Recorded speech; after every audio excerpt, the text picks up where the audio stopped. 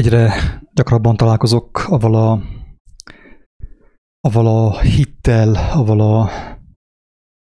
hát ez nem csupán egy hit, hanem egy életforma is Magyarországon. Itt a Kárpát-medencében egyfajta életfilozófia is ez, amely valamilyen mértékben még működik is ráadásul. És ez a filozófia, hát ugye a magnépe, a magyar, ugye, hogy bennünk megtalálható a mag, a teremtésnek a magva, az életnek a forrása, az élet igazsága. És a filozófia szerint mondjam azt egyfajta vallási irányzat szerint, hogyha a magyar visszafordulna az ő magvához, az ő magvához, akkor nyilván kivédhetné a támadásokat, megvédhetné magát a globalista fenevaddal szemben.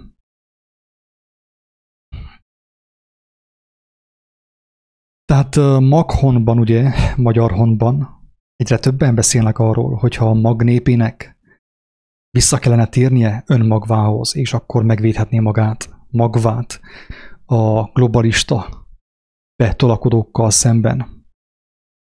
Szeretném felhívni a figyelmet, nem szeretném ezt a videót túl hosszúra nyújtani, hanem egyszerűen felhívnám a figyelmet, hogy én még mostanig nem találkoztam olyan személlyel, aki ezt az életfelfogást követte volna, vagy aki ezzel az életfelfogással szimpatizált, és nem hagyta figyelmen kívül az első oldalt, az első részt, az első fejezetet. Tehát én aláírom azt, hogy igen, hogyha az ember visszatalálna önmagvához, ahhoz a maghoz, amelyet a maga az Úristen helyezett belé, akkor nyilván meg tudná védeni magvát és nemzetét a pusztulástól, a romlástól. Én legfőképp beszélnék arról a fejezetről, amit szerintem többnyire mindenki figyelmen kívül hagy. Nem szeretnék elmarasztalan beszélni erről a mozgalomról, mert ki vagyok én, hogy megítéljem vagy elítéljem azt. Nekem meggyőződésem, hogy a legtöbb ember, aki ebben a teóriában, ebben a felfogásban hisz, aki a felfogás szerint közelíti meg a mostani helyzetet, jó szándékú emberek, nincs efelől nekem kétségem. Viszont afelől van kétségem, hogy ez az ambíció önmagában, ez az elgondolás önmagában, hogy a mag népének vissza kéne fordulnia önmagához, ez önmagában nem elégséges ahhoz, hogy megvédje magát, megvédje nemzetét úgy erkölcsileg, szellemileg, lelkileg, mindenféle szempontból a globalista szellemiséggel, a fenevad, vagy akár az antikrisztusi szellemiséggel szemben. És akkor én felolvasnék egy érdekes kis üzenetet, amit az előbb kaptam, nem tudom pontosan ki írtam, nem is az a lényeg. Tudom, hogy a szellemiség ez jelen van magyarság köreiben, és sokan bíznak abban, hogy ez a megoldás.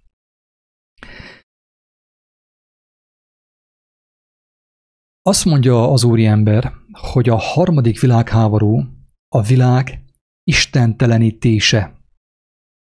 Kiirtani az emberből az Istenit, és megalkotni a totális kontrollt. A totális kontroll alatt tartott, mesterséges intelligenciájú, istentelen humanoid fajt. Ez teljes mértékben így van. Tehát aki ezt így látja a magyarok közül, a mag népének a sarjai közül, mindenkinek igaza van, szerintem mindenki jól látja, aki ezt így látja, hogy a harmadik világháború, hogy az már zajlik, ez főképp ugye szellemi szinten megy végbe, az emberek szellemi, tehát pszichai, lelki lezüllesztéséről van szó elsősorban, és egy valóságos istentelenítés történik mindenhol a világban, minden országban, nem csak Magyarországon, mindenhol, főképp Kínában, ugye. Tehát kiirtani az emberből az Istenét, és megalkotni a totális kontroll alatt tartott mesterséges intelligenciájú, istentelen humanoid fajt. Sajnos ez így van. Ennek a kornak az embere, ennek az emberiesség elleni háborúnak a kísérleti alanya. Ez is igaz. Így van, teljes mértékben. Hogy mit tehetsz a fenevad ellen? Ellene semmit, mondja a szerző. De mit tehetsz isteni magadért? Hagyd a fegyelmed isteni magadon. Isteni magodon, mondja a szerző. Hagyd a fegyelmet isteni magadon. Tehát, hogy fordítsd el a tekintetedet, a figyelmedet a médiáról, a kormányról, a hírportálokról, a főáramú médiának a moslékától, ugye, tehát távolodj el a vájútól. Szerintem ebben abszolút beleértendő a Facebook, Twitter, minden. Hogyha valaki tényleg meg akarná óvni magát attól, hogy a fertőzés tovább növekedjen az ő elméjében, az ő szívében, valóban ezt kéne tennie. Sőt, ez része annak, amit tennie kéne ahhoz, hogy megúszza ezt a romlást, ezt a kárba veszés, ugye tulajdonképpen ez a kárhozat, amikor az embernek a lelke kárba veszik, ugye megfertőztetik, és a fertőzés elterjed az ő lelkében, az ő szívében. Így károsul meg a lélek, így veszik kárba a lélek, így megy tönkre a lélek. Azt mondja tovább, hogy ne engedd, hogy a káprázat, a fenevad tombolása elvonja figyelmet a fényről, a magadban fénylő Isteniről. Na, ez nagyon szépen hangzik, ez az igazság. Elmondom azt, hogy régebb évekkel ezelőtt én is írtam ilyen dolgokat, főképp a szabad gondolaton, és hiszem, hogy ennek van valóságtartalma. Viszont elmondom, hogy mi a veszélye ennek a megközelítésnek. Azt mondja az úriember az utolsó sorokban, hogy hagyd a fegyelmet isteni magadon. Isteni magodon. Jól van, drága barátom, de hol van az? Hol van az isteni magod? Hol van az isteni magad? Ez a kérdés. Hogyha az emberben, a magyarban annyira jelen volna az isteni maga, az isteni magva, akkor hogyan történhetett meg az a züllés Magyarországon is, ami megtörténik Nyugat-Európában, az egész világban? Tehát akkor ez a mag hol található, kedves hallgató? Ez a kérdés, ez a nagyon fontos kérdés. Én értem azt, hogy magamon kell adjam a figyelmemet, de nekem mi a garanciám arra, hogy ez a mag már nem fertőzött, nem vált fertőzötté az idők folyamán?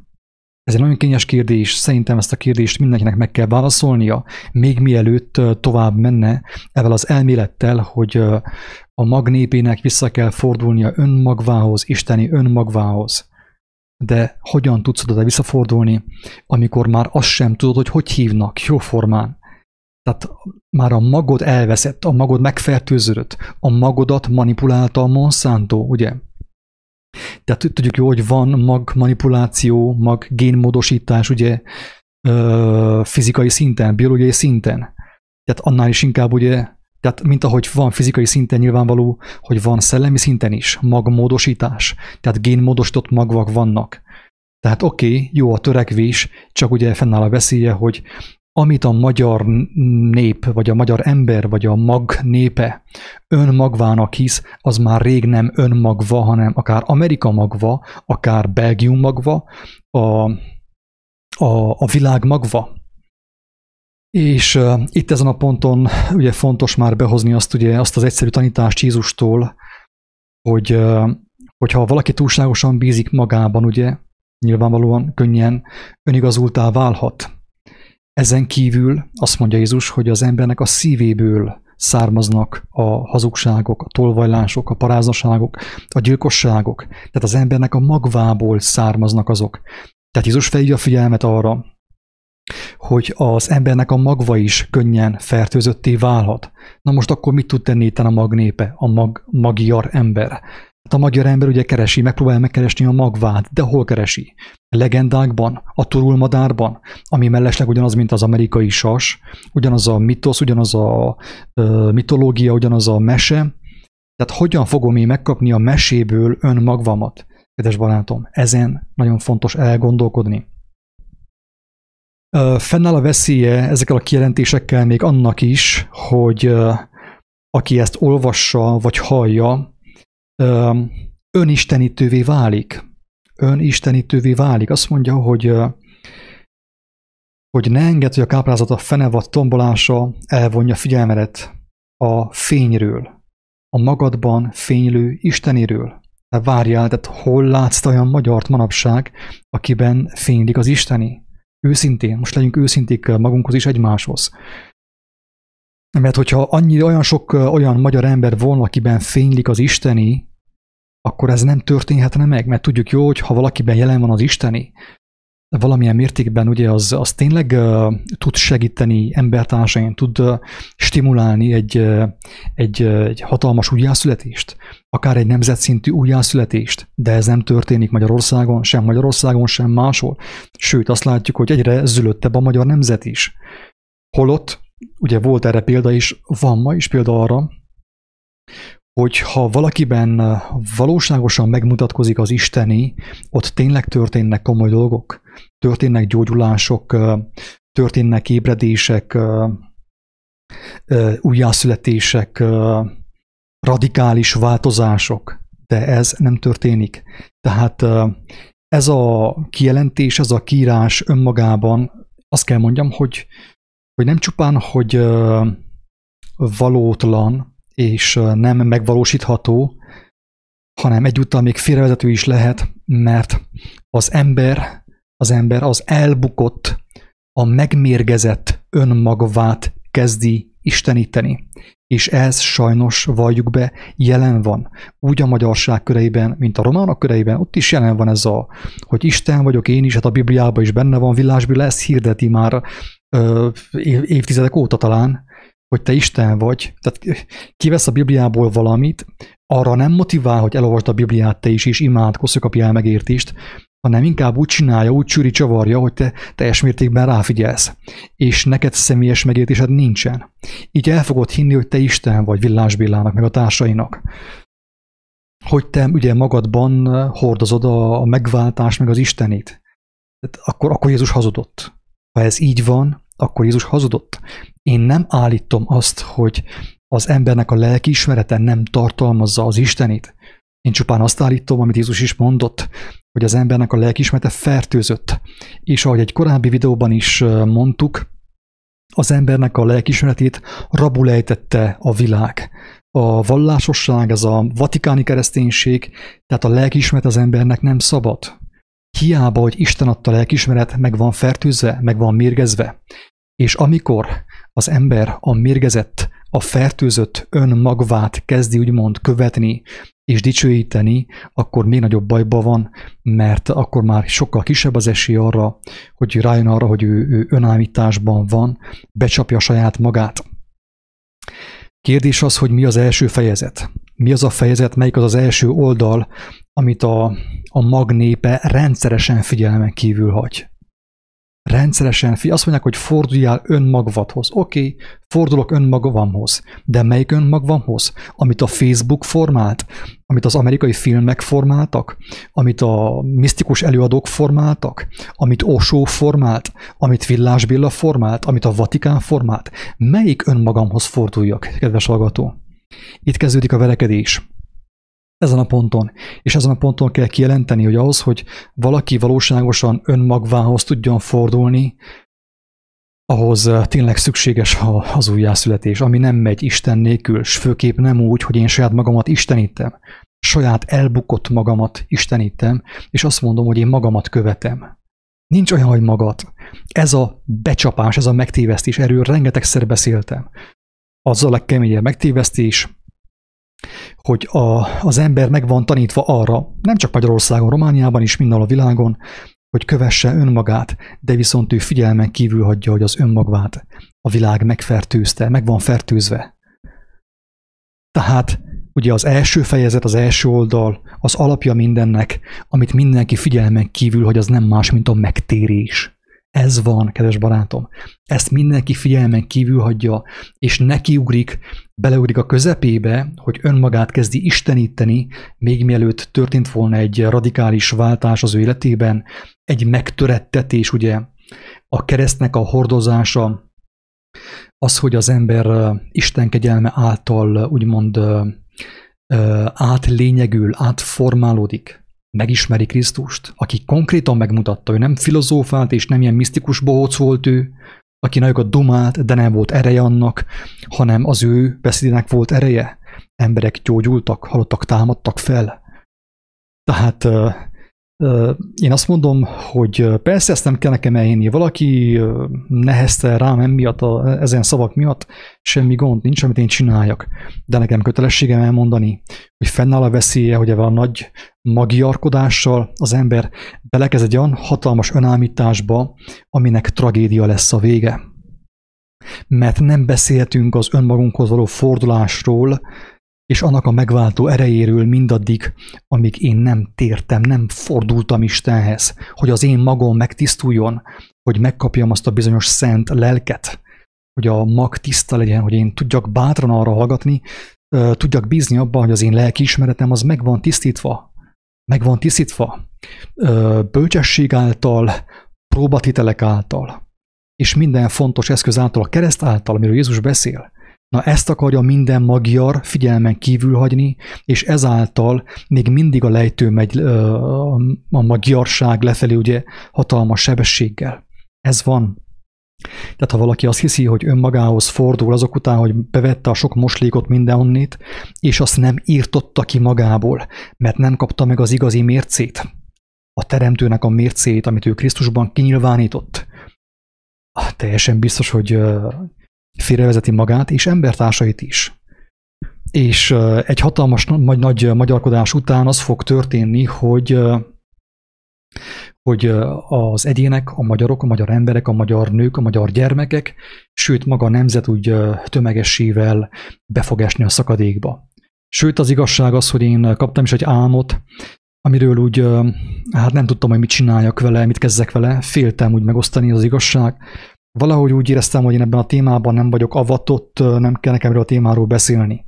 De viszont most, hogy a téma már ismételten felüti a fejét az én horizontomon, elmondom, hogy mit álmodtam egyik éjszaka. Én is nagy magyar voltam álmomban, egy ilyen hatalmas magyar ünnep volt, de inkább mondanám azt, hogy magyarkodó ünnep volt. A magyarok is úgy visszamentek a pogány isteneikhez, mint pontosan, mint akármelyik másik nép, és ilyen nagy ilyen lovász versenyek, meg íjász versenyek voltak, és ilyen barbár ruhában voltunk, ugye többnyire, és én is valamilyen szuperhős voltam, tehát az álmomban egy ilyen szuperhős voltam, egy ilyen magyar szuperhős. Ezen a fesztiválon, ezen a hatalmas magyar ünnepségen, ahol ünnepeltük a mi saját isteneinket, a turult, ugye, ami épp olyan bálvány, mint az amerikai sas, vagy nem tudom én melyik sas, sólyom, teljesen mindegy. És örültünk annak, hogy milyen nagy nemzet vagyunk, ugye büszkék voltunk Attilára, meg mindenkire, akik előttünk jártak és előttünk buktak el, és végül az ünnepség végén, ez egy ilyen nemzetszintű ünnepség volt egyébként Magyarországon. Az ünnepség végén előálltak ugye a guruk, ezek a táltosok, ezek a vallási vezetők, a magyarság vallási vezetői, és szónoklatot tartottak, és hálát adtak a magyarok isteneinek, vagy istenének. De ilyen sajátos módon, ilyen önkényes módon, tehát ilyen bálványistent tiszteltek azáltal, hogy nem akarták az igazságot megismerni, nem ezt a misztikus népies dolgot próbálták azt tovább taszítani, ami ugye már lejárt, ami már egyszer elbukott, ugye lement a napja. Azt próbálták felemelni. És én is benne voltam ebben az ünnepségben, mint aktív részvevő, mint aki hitt ebben a dologban, de az történt az ünnepség végén, miután elhangzottak a hálaadások, a háladó imák, ugye a sámánok meg a táltosok részéről, hogy kívülről ilyen fekete kommandósok kezdték lőni a népet. Kezdték lőni a magyarokat. Minket. És úgy ért véget az álmom, hogy így ugráltam a golyók elől, tehát így össze-vissza szaladtam, hogy valahogy elkerüljem a golyót.